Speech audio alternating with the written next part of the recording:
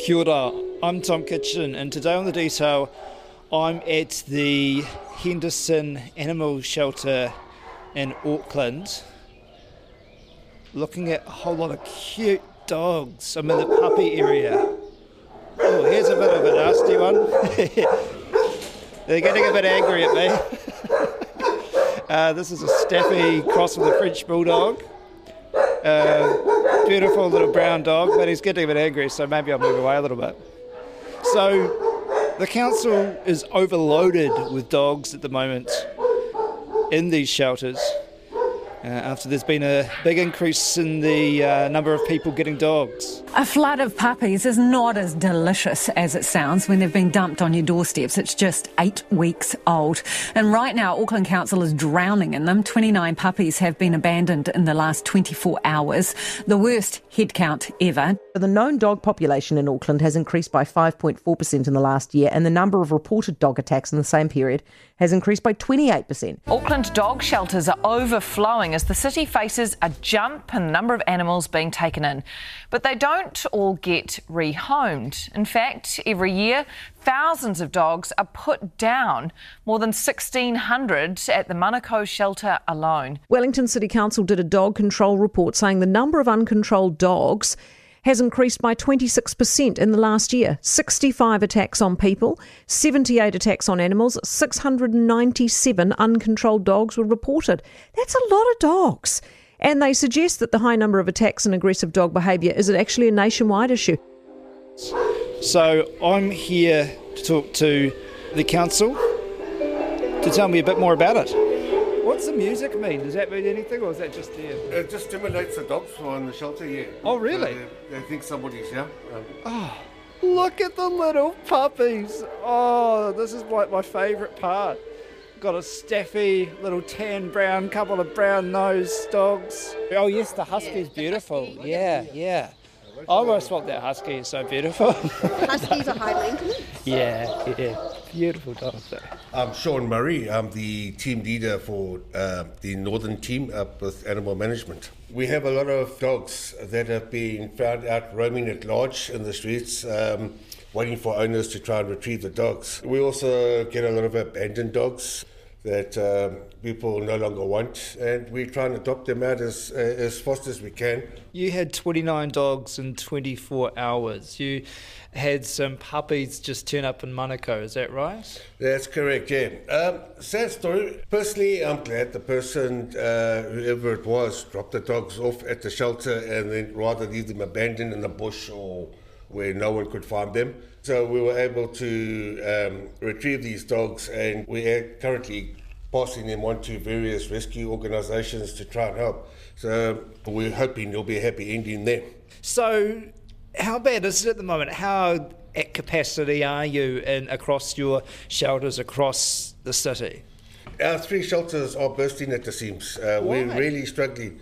It's to do with a lot of, I think summer's coming in. There has been an increase in number of dogs this year. Why is that? I mean, a lot of people are saying the pandemic has brought a lot of people to get dogs.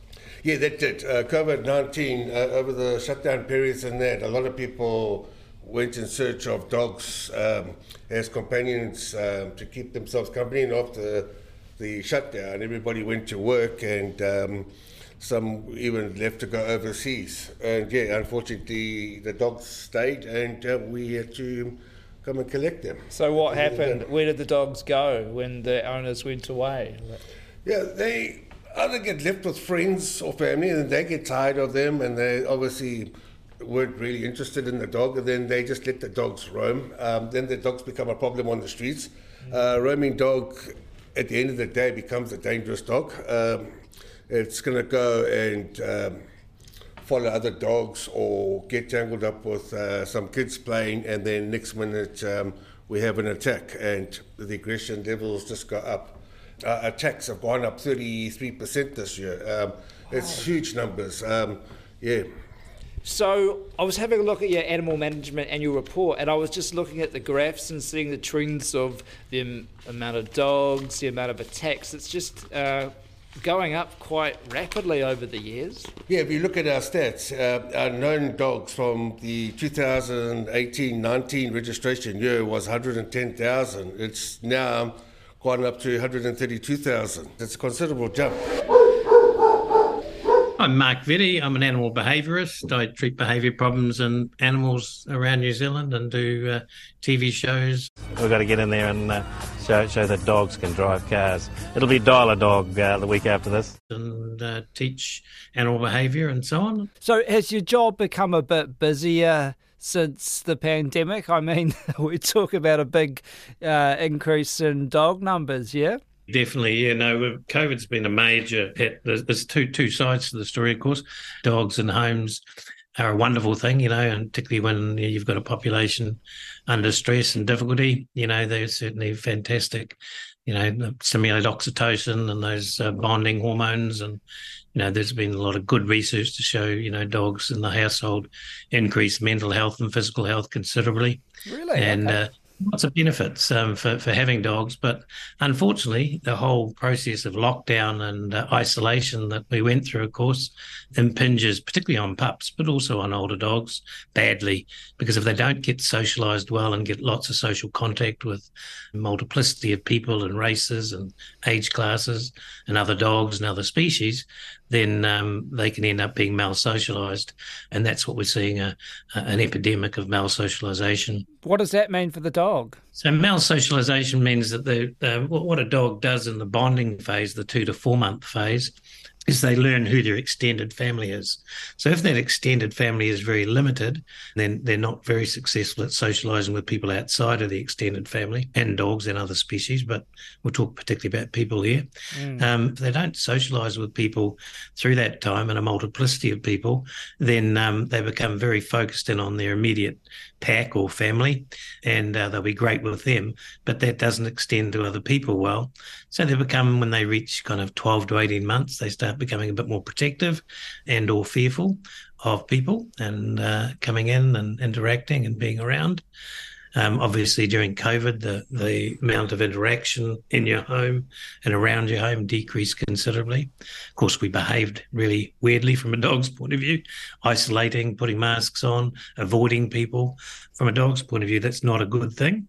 They think of it that that's a threat, so they start to treat them as threats and worry about strange people coming in and around and strange noises, become much more reactive, much more protective, much more fearful in certain cases. If dogs become fearful or they get worried like that, what does that mean for how they behave? They start getting very territorial and protective and rushing to the gate and threatening strangers. And so an increase in overall aggressiveness and fearfulness, and also an increase in over-attachment to people, because we didn't get out and about and leave our dogs to be by themselves at periods. They also got over-attached, so they suffer more separation distress, anxiety about being separated from the owners when they go back to work. So what happens then? How do the dogs act if they're anxiety ridden because their owner's gone away? Yeah, so that manifests as vocalisation, barking, howling, destructive behaviour, house soiling, general anxiety symptoms, start getting stomach issues and various health issues. And then when the owners go, they go into what's called sympathetic arousal, which is adrenaline starts pumping in the body. They get stacked up into that state. It's a very poor state. It's the same as us when we get anxious and stressed, and we have all those stress effects like, bowel syndromes and, all the different types of stress effects that we see in humans. Dogs have exactly the same thing. So in our schools, we did workarounds on all those things. We dressed up to and made out people were strangers coming in and taught them to accept strangers. And really? We added in a whole lot of separation. So just popping them out in the yard more, putting them down the garage for periods of time, when you do go away, leaving them. And we use different tools to help us to adjust the dog to separation. Most of those problems are treatable, so that's the good news. But most people end up just, putting them into rescue or leaving them on the streets. And with that increase, I think in Auckland we saw a 5.5% increase in population, for example. And over the country, I think we saw 70,000 increase in dogs. You're talking about a population of around 800,000 dogs. 70,000 more a year is a lot of dogs. And so now we're seeing those turning up in the pounds and the rescue organisations. We see it time after time. When we impound a dog, we give the owner, it's got 7 days to claim the dog. In some cases, the owners just don't even pitch up. It's sad, but it becomes our problem at the end of the day. What do you do in that case if the owner doesn't come and collect the dog? We do our absolutely best to try and rehome. Obviously, we work very well with all the rescue organisations. In some cases, on history, if a dog's temperament is unsafe to sort of adopt out, we may end up putting the dog down. It's very hard on our staff, very, very hard. Every dog comes in, they do the absolute best to give it a second chance. We really, really try. In some cases, staff even take foster dogs to try and train them. At the end of the day, we've got to ensure that we do release a dog out for adoption that's going to go to a safe house, and we're not going to have any problems with the dog and the new family. You got a bit of a bite prevention strategy too, I understand, to try and stop dogs from attacking people. How do you do that? What's that involve? That's ongoing. We try. We're visiting schools at the moment. We're doing a lot of doggy day outs on the weekend and that. We encourage the public to come and speak to us. We do a lot of education talks. We speak to a lot of organisations like New Zealand Post and the meter readers, and we give them advice and help and tips that could sort of prevent them from on what to look for when they enter onto properties. Just to give that added security. There's 3 words that I have as control, confine and registration. If everybody just did those 3 things, we won't have an issue. Confine, control, registration. So explain those 3 to me. Yep. Confining your dog. If you've got a nicely fenced property and you keep your dog confined and not let it wander, your problems are almost solved. Control, if you take your dog out for a walk, take it on the leash. Yes, I know most people, they believe that they could walk their dog off a lead, and it is dangerous. A dog can react at any time to a cat or up another passing dog, or rather just to be safe, just keep the dog on a lead. And registration, register your dog, have it microchipped. These things help. So if the dog ever fails the first 2, confine, control, like due to fireworks or something, jumps the fence and gets away, and we end up picking the dog up, it's easy to bring the dog back home and reunite it with its family. Also, the move to higher density housing obviously is a big thing around Auckland at the moment. How can you have a dog when you live in somewhere like an apartment? Yeah, it is difficult. That brings us into the barking chapter of animal management. We have a specialised barking team that deals with it. Yep, high density areas, a lot of noise, a lot of movement, a lot of barking. It's something that's also increased as well. Barking complaints? Barking complaints, yeah. Pretty difficult to deal with.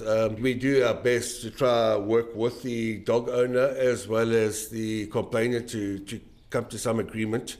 Eventually, if no agreement is found, we would issue a noise abatement notice and then start heading in the enforcement direction. And that's just a fine for a barking dog, or do you have to get they have to move, or they have to get rid of the dog? After a couple of noise abatement notices and we're not improving, there's infringements. In cases where if the dog is still not complying, the dogs can even be seized and impounded. And we could end up in court.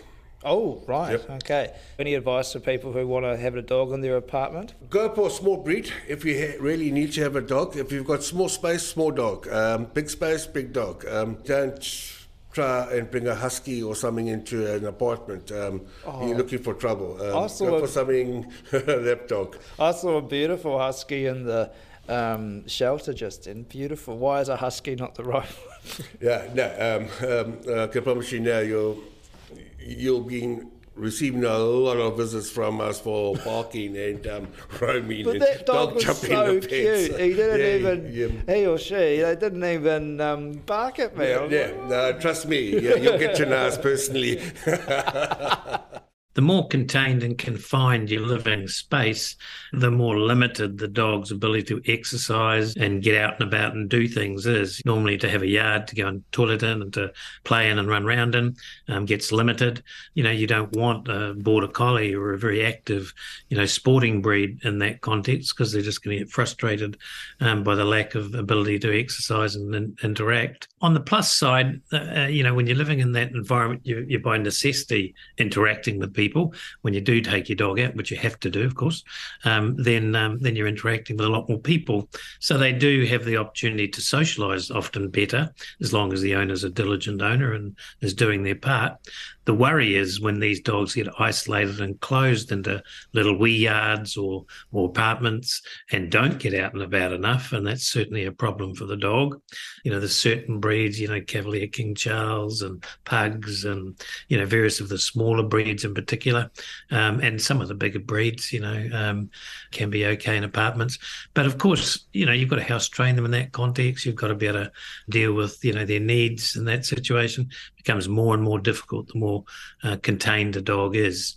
Are there rules for apartments in terms of whether you can have dogs or not? Does it differ on the kind of apartment you're in, or who the landlord is, or who owns the apartment building, or the body corporate you sign, or something like that? Yes, definitely. And it varies greatly. In fact, I was just up in Auckland last week and stayed in some apartments down in the Viaduct area, and they were dog friendly, and they were, I'd come across 2 or 3 of the couples that lived in there, and one guy came out with his 2 Basenjis, and they said that apartment block that we were in was really dog friendly. And so there is dog friendly apartment blocks, which is great. But of course you tend to find that, particularly with the more modern and upmarket kind of housing and apartments, the landlords often are averse to having pets in their apartments now and in their housing. So it's much harder to actually have a dog in the inner city these days than it used to be. And that's because, the risk of, destructive behaviour in dogs, it's a training issue, not to destroy, the walls and the furniture. And that's mainly that and house soiling are the 2 things that most landlords worry about. And that certainly led to less freedom to have dogs. Have you seen like body corporate agreements and, you can't have a pet in the apartment or wherever you live because that's what it says in the body corporate, or you can have a cat and not a dog or something? There's a variation. They tend to be generally, often if they've got dogs, they'll often have cats as well. But there's certainly a lot that also just don't allow it. It's no. The answer is no, and so you won't go there if you've got a dog or a pet. But there is becoming more and more dog-friendly places too. Can I ask you about, even though the news is all about cost of living crises and all that, pet ownership's gone up.